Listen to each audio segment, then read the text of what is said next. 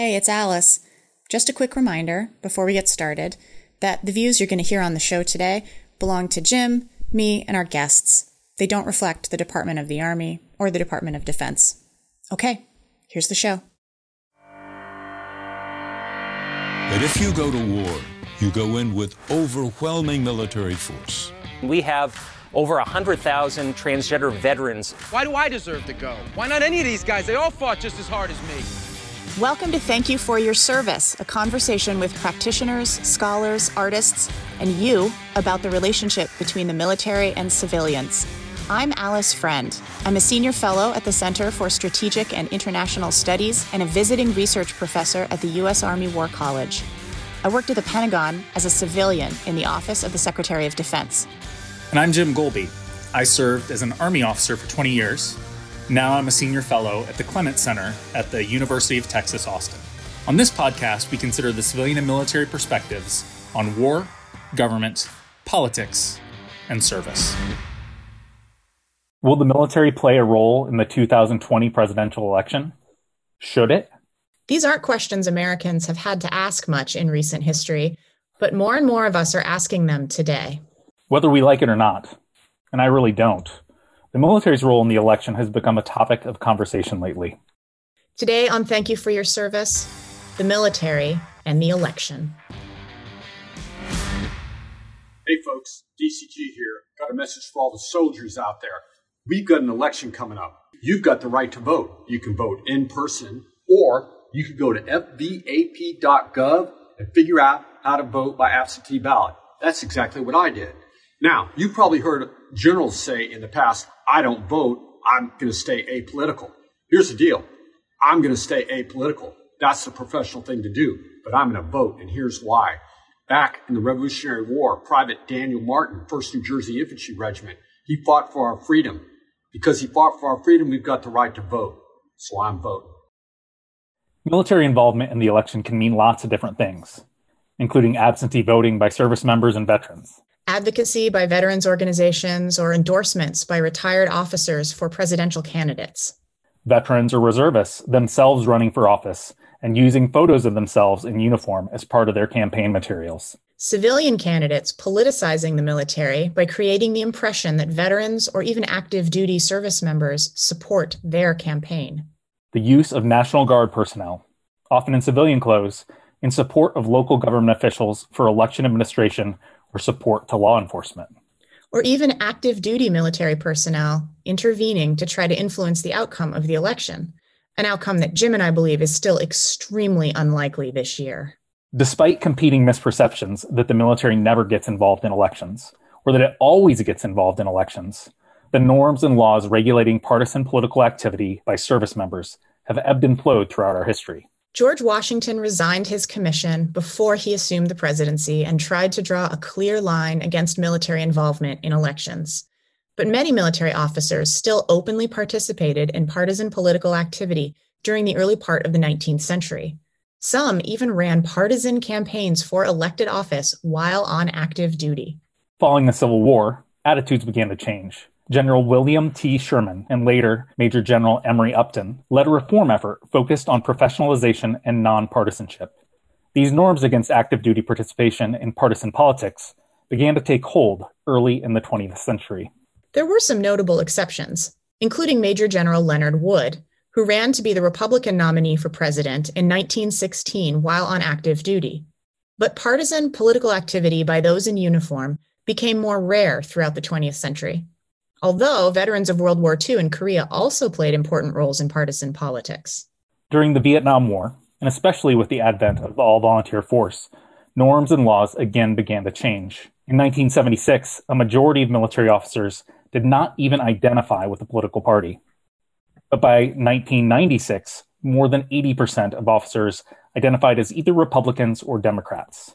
Service members are less partisan than officers, but most of that is expected because the enlisted force is more demographically representative of America than the officer corps.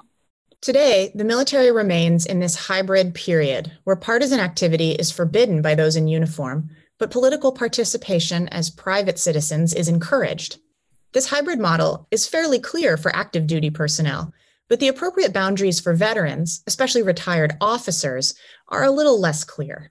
Combined with trends related to growing partisan polarization among Americans, increased public confidence in the military, politicization of the uniform by candidates, and growing use of social media by younger veterans and service members, this hybrid approach, nonpartisan while in uniform, but full rights as a citizen while out of uniform, has sometimes blurred the lines between political and partisan, between active duty and private citizen. Well, it's interesting because when talking to civilians about military voting, I find a common misconception is that there's these special voting booths on military bases around the country and around the world that military people just go to and cast their ballot. That, of course, isn't true. The short answer is, of course, they vote exactly the same way that civilians vote. They vote either they go home and vote in person, whether early or on election day, or they cast an absentee ballot. Now, in most cases, the absentee ballot is exactly the same way that civilians would get it. They request it. It comes in the mail. You mark it. You seal it back into the security envelope and mail it back to your local county or election administrator, however your state is organized. So it basically, military people overseas and their families and American citizens living overseas vote absentee ballot.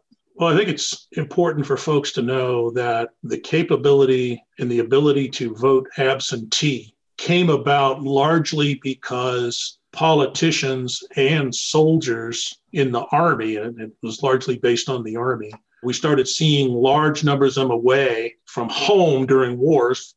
The earliest large one was the Civil War, but we saw it also a little bit in World War I and especially in World War II. Politicians, thinking they had a voting bloc that was going to support their president, began pushing through laws that allowed these soldiers to vote absentee. Within a few decades after that, states started realizing that there was no particular reason that they shouldn't allow their own citizens the ability to have that same capability. And so by the 50s and certainly by the 70s and the 80s, the laws finally were put in place, which pretty much evened out the ability for any American citizen, certainly the overseas ones in the military, to have access to it. And then more recently, states are, every state in the union has now absentee voting laws of one shape or another.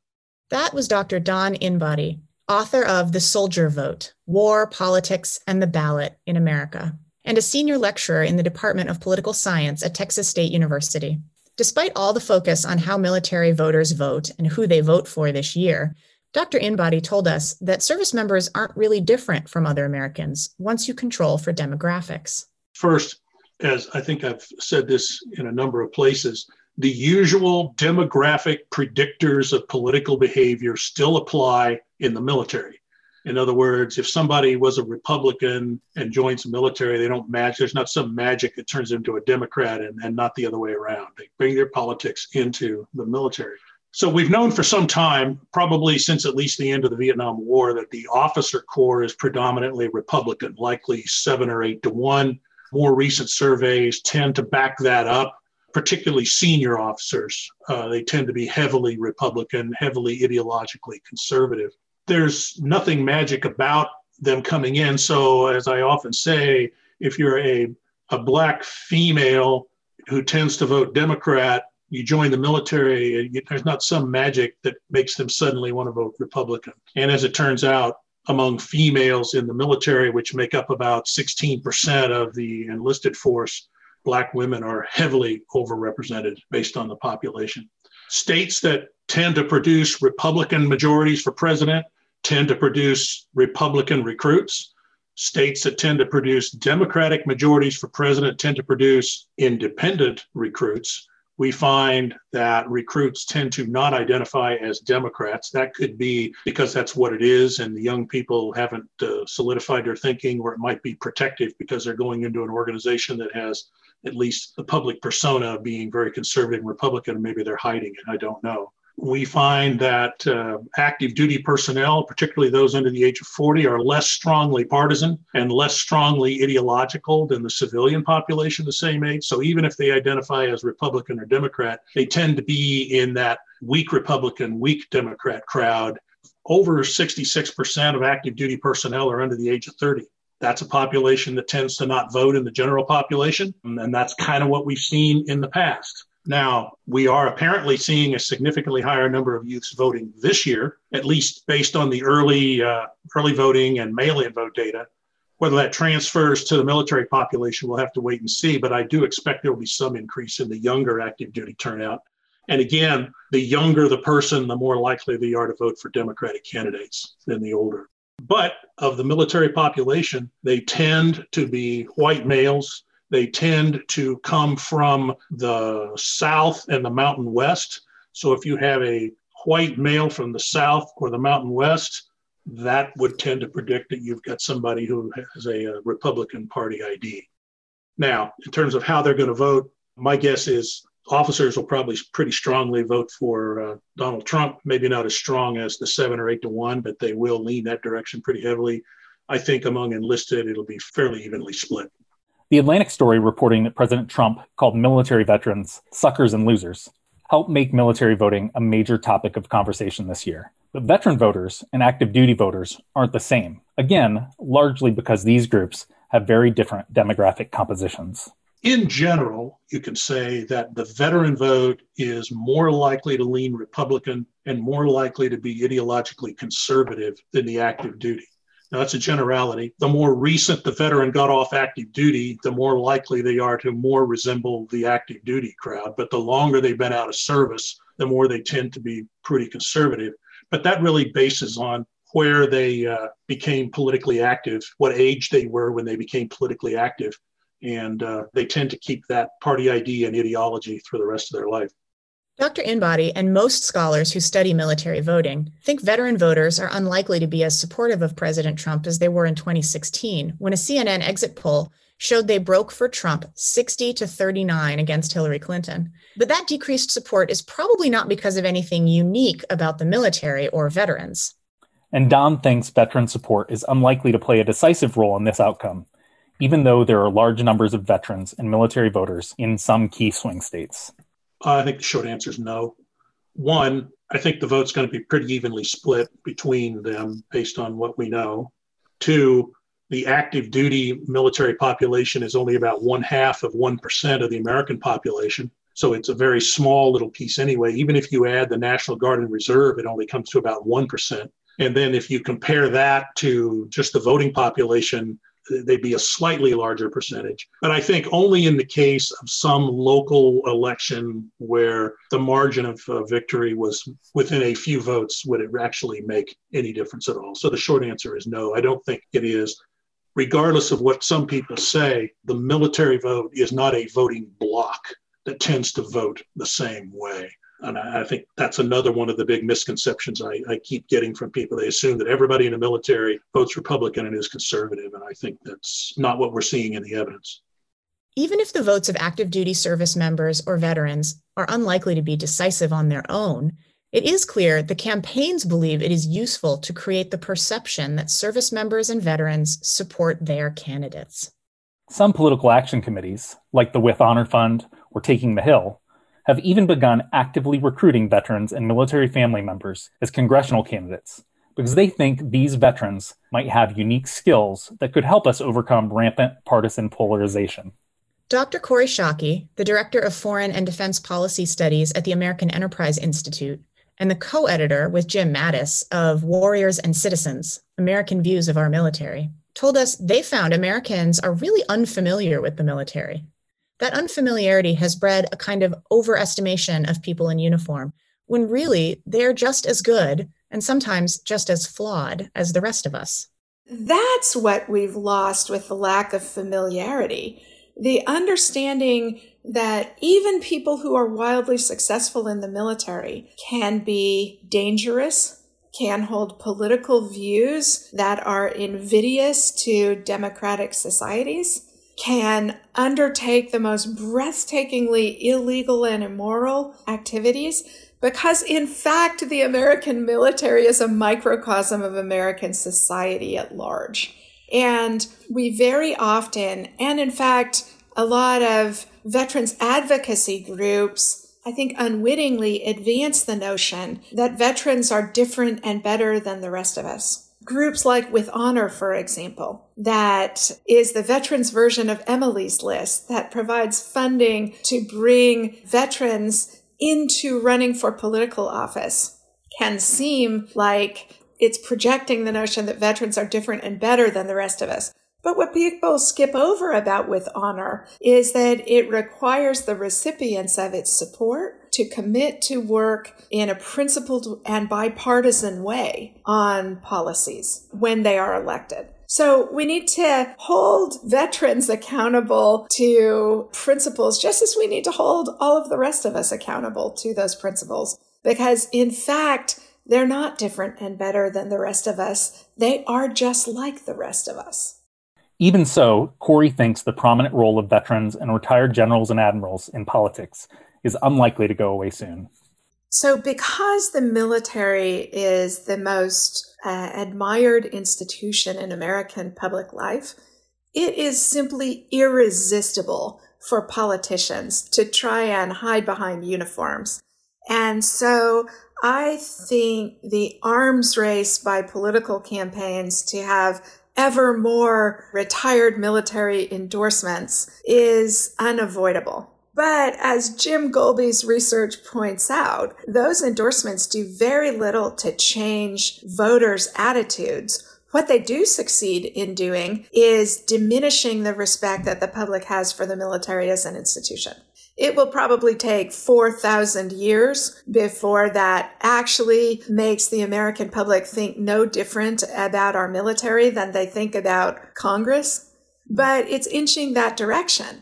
Again, as Jim's work points out, the public begins to think about our military in the same way they think about the Supreme Court, which is that it's noble and apolitical when it supports their preferred policies, but it's outrageously compromised when it opposes their policies. I think that's a pretty healthy American public attitude.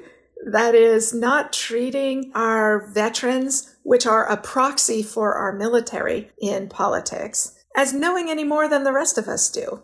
Corey thinks that when retired officers do involve themselves in politics, they don't deserve special power or consideration. She told us a fascinating story about how President George W. Bush responded to the revolt of the generals in 2006, the incident where a number of retired senior officers publicly called for the firing or resignation of then Secretary of Defense Donald Rumsfeld.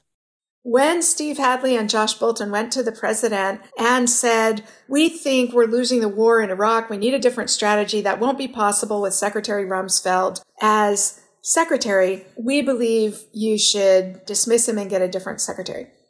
President Bush's first order response was terrific, which was, "Well, who do you recommend I replace him with? Because you don't be something with nothing."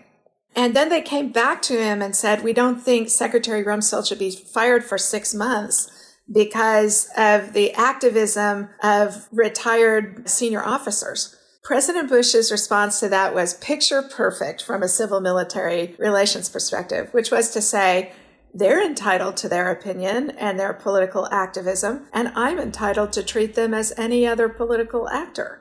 And that's textbook, right? They do know things about many aspects of warfare that the American public doesn't. But they are also political actors, and other politicians are entitled to treat them that way.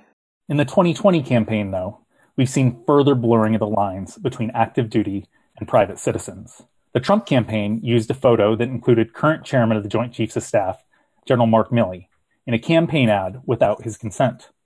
The Biden campaign also removed a video from an ad that showed now retired Lieutenant General Sean McFarland in uniform walking next to Vice President Biden. Several military reservists running for Congress have used pictures of themselves in uniform, sometimes without the disclaimer required by Department of Defense regulations. And there are no laws or regulations prohibiting veterans from using pictures of themselves in partisan political advertisements. I asked Corey whether she thought this distinction between veteran and active duty is really all that consequential today, or whether people who worry about these things are blowing the concern out of proportion. I do think it's different, Jim, because the norm of not involving active duty military in political campaigns is to me a really significant norm. President Trump violated by giving campaign speeches and rolling out campaign tropes in front of active duty military crowds. Vice President Biden violated it by saying the chairman of the Joint Chiefs of Staff was going to drag the president out of office if he refused to leave.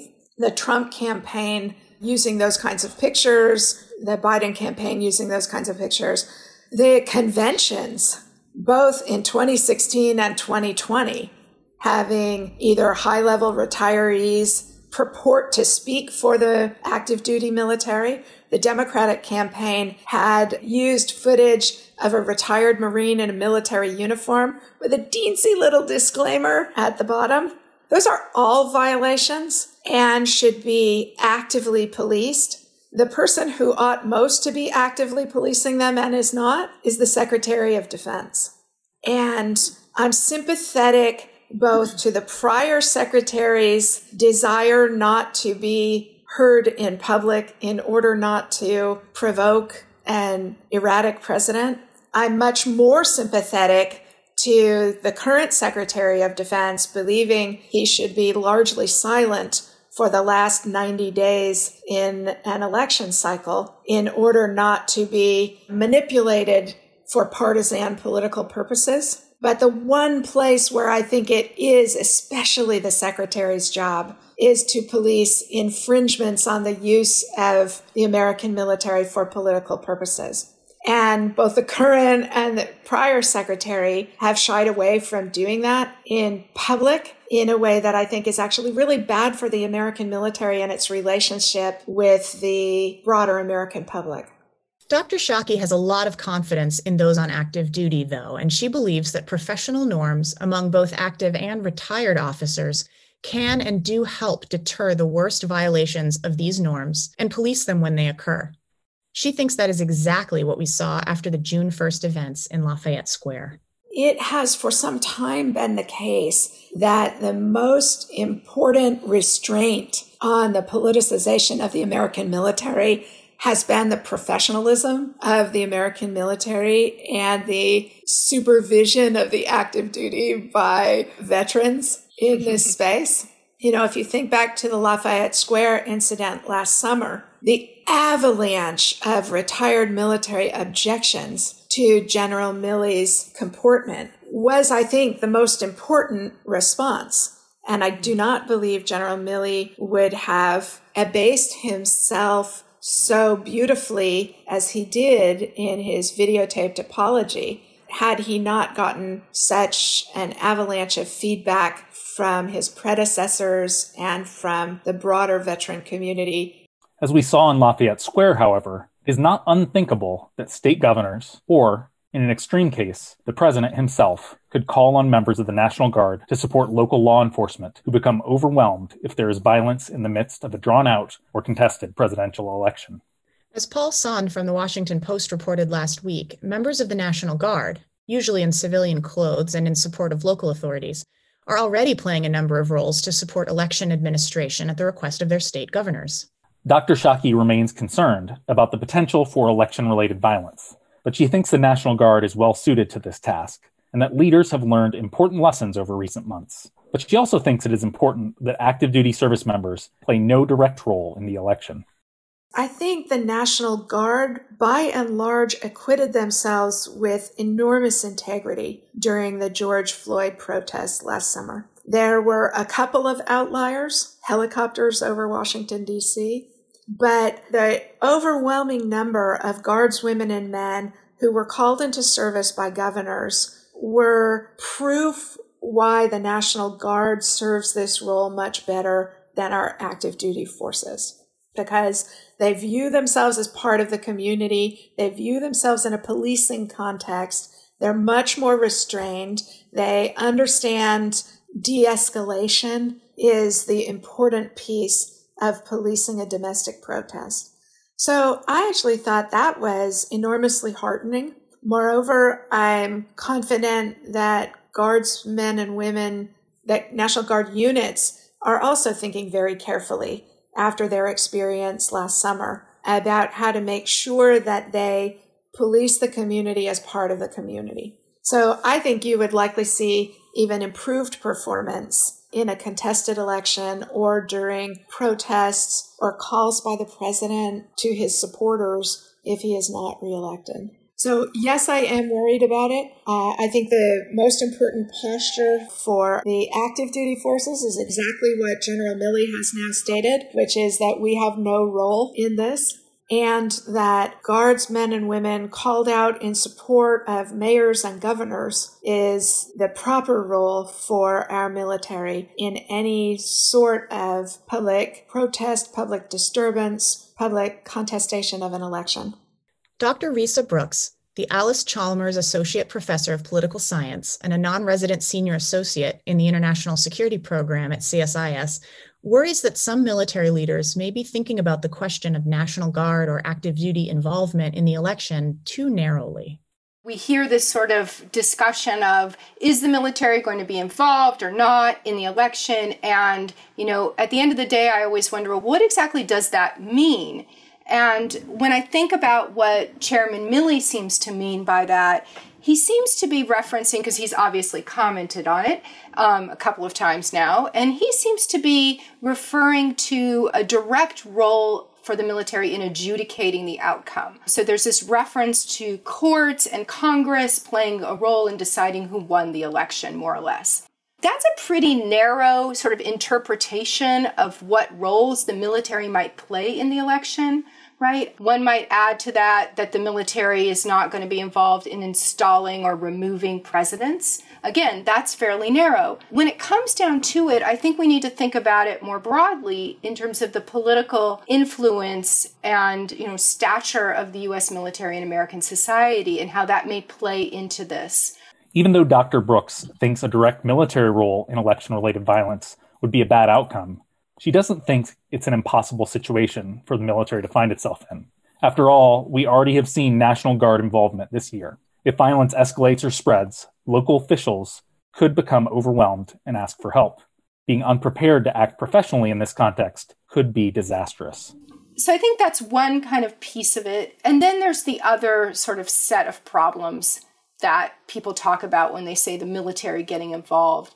And in that way, it's these problems having to do with what if there is a large amount of political violence such that local and state authorities are overwhelmed or things get, or they're drawn into that political violence in some horrific manner. What does the military do then? And it may be that that's the sort of channel or mechanism through which the military becomes involved. Chairman Milley and everyone else can say, oh, we're not going to be involved, but that doesn't forestall that possibility that could really happen. And then military leadership's going to be in a sticky situation, especially because there is really no clear neutral position to be had here, right? If you're in the streets, depending on what the orders are that are given, if you're in the streets sort of policing, de facto policing Americans, somebody's going to interpret that as being on one side or another. It's really hard to sort of be engaged in such a fraught moment without sort of the perception of, oh, you're backing up Donald Trump's claims about XYZ, or you're supporting, Biden's sort of argument that he won the presidency by being in the streets. And so I think it's really a problem that we can't look away from, that the military can't look away from, and trying to sort of suggest that is, problematical. Risa does think these outcomes are worst-case scenarios, though. She sees little value in public messaging by military leaders about their potential role in addressing political violence. But she does think leaders should be thinking about these problems and preparing their units in case they are called to support local authorities. I think public discussion of how the military is preparing to deal with mass political violence is probably unproductive.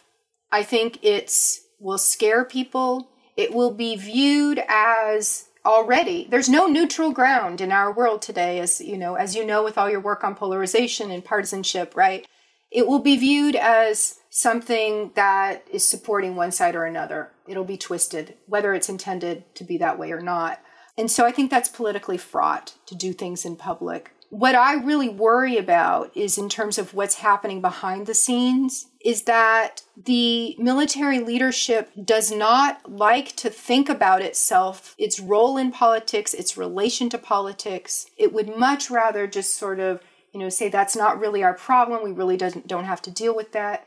And even if there's engagement right now, the mindset and culture of the military leadership, those in those positions, is not conducive to the kind of agile thinking and awareness of domestic politics that is required. I'll give you one example. I was in a conversation with somebody, a group conversation, and somebody said in that conversation, referring to Milley wearing his battle dress out to meet protesters on the streets of Washington, D.C. in early June, somebody said, well, military leaders always do that. They always go visit the troops. And I said to that person, but yeah, it looks really different in a domestic political context. It's not the same thing. These guys are culturally not used to doing this, and they're not interested in thinking about the military's roles in these ways. As I often say, it's a see no evil, hear no evil kind of dynamic. That's the approach to politics. We don't want to deal with it. And so are they really prepared to sort of think it through and to look down the path? I worry about that. Risa also told us she thinks military leaders need to think about these challenges in different ways than they're used to doing. It is not enough to assess whether you are acting for the right reasons. You also have to think about how members of the public will interpret your actions in a highly volatile and polarized context. I would say judge what you're going to do not based on your motivations, but based on the consequences it will have. So often and this is very common with retired officers, when they talk about what they're doing, they talk about it in terms of what are their motives? Are they pure or not? Are they for national security? And that is not the right metric for this kind of situation. You need to think about not what you're trying to accomplish, but what you will accomplish through your action. I would also say don't equate neutrality with passivity. Being neutral does not always mean doing nothing. That is a huge mistake that we see over and over again. It's also part of the Lafayette Square stuff, sort of being brought into that situation. The sense of, well, I'm going along, therefore I'm apolitical. And we soon learned that that was not right. One other thing I would say is to think strategically. Think strategic interaction. Think about what if I do X, the other side does Y, and that should condition what I do in the first place. Don't just think about, I'm going to do X, and then we'll see what happens. Play it all the way through with all of the different actors and all the different scenarios so that when what actually does happen, assuming something bad does, because we don't know, maybe it won't, but if it does, you won't be able to predict exactly how that comes about, but you'll have prepared sort of mentally to think in the way that you'll need to manage the situation. One thing I take away from our conversations with both Corey and Risa is that any situation in which members of the National Guard, or even, God forbid, active duty troops are called to play a role could be extremely volatile and challenging. The best outcome for our troops and for our democracy is to avoid those situations. The reality, or even the perception, of the military playing a direct and coercive role in or around our elections could undermine some of our most sacred values. In the end, decisions about the extent to which the military might play any sort of a direct role are probably more up to civilian leaders and to voters than to the military. That's our show for today. If you want to hear more from our terrific guests, you can find Don Inbody on Twitter at InbodyD, INBODYD, Corey Shockey at Corey Shockey, Risa Brooks at Risa Brooks 12. And if you haven't already, please vote. There's a lot of misinformation about how to vote, so go directly to your local voting authorities with any questions. And vote safely. Make your voice in our democracy heard, regardless of what candidates you support at the local or federal level. If you liked what you heard today, please subscribe and rate us on iTunes or wherever you get your podcasts. Leaving a 5-star rating really does help other people find the show. And we'd love to hear from our listeners, especially when they share terrible dad jokes. Follow us on Twitter. We're at TYFYS_podcast. Or send us an email telling us what you think of the show, or asking Jim to ease off the dad jokes. Our address is tyfyspodcast@gmail.com. Polite notes only, please. Thanks for joining us. See you next time.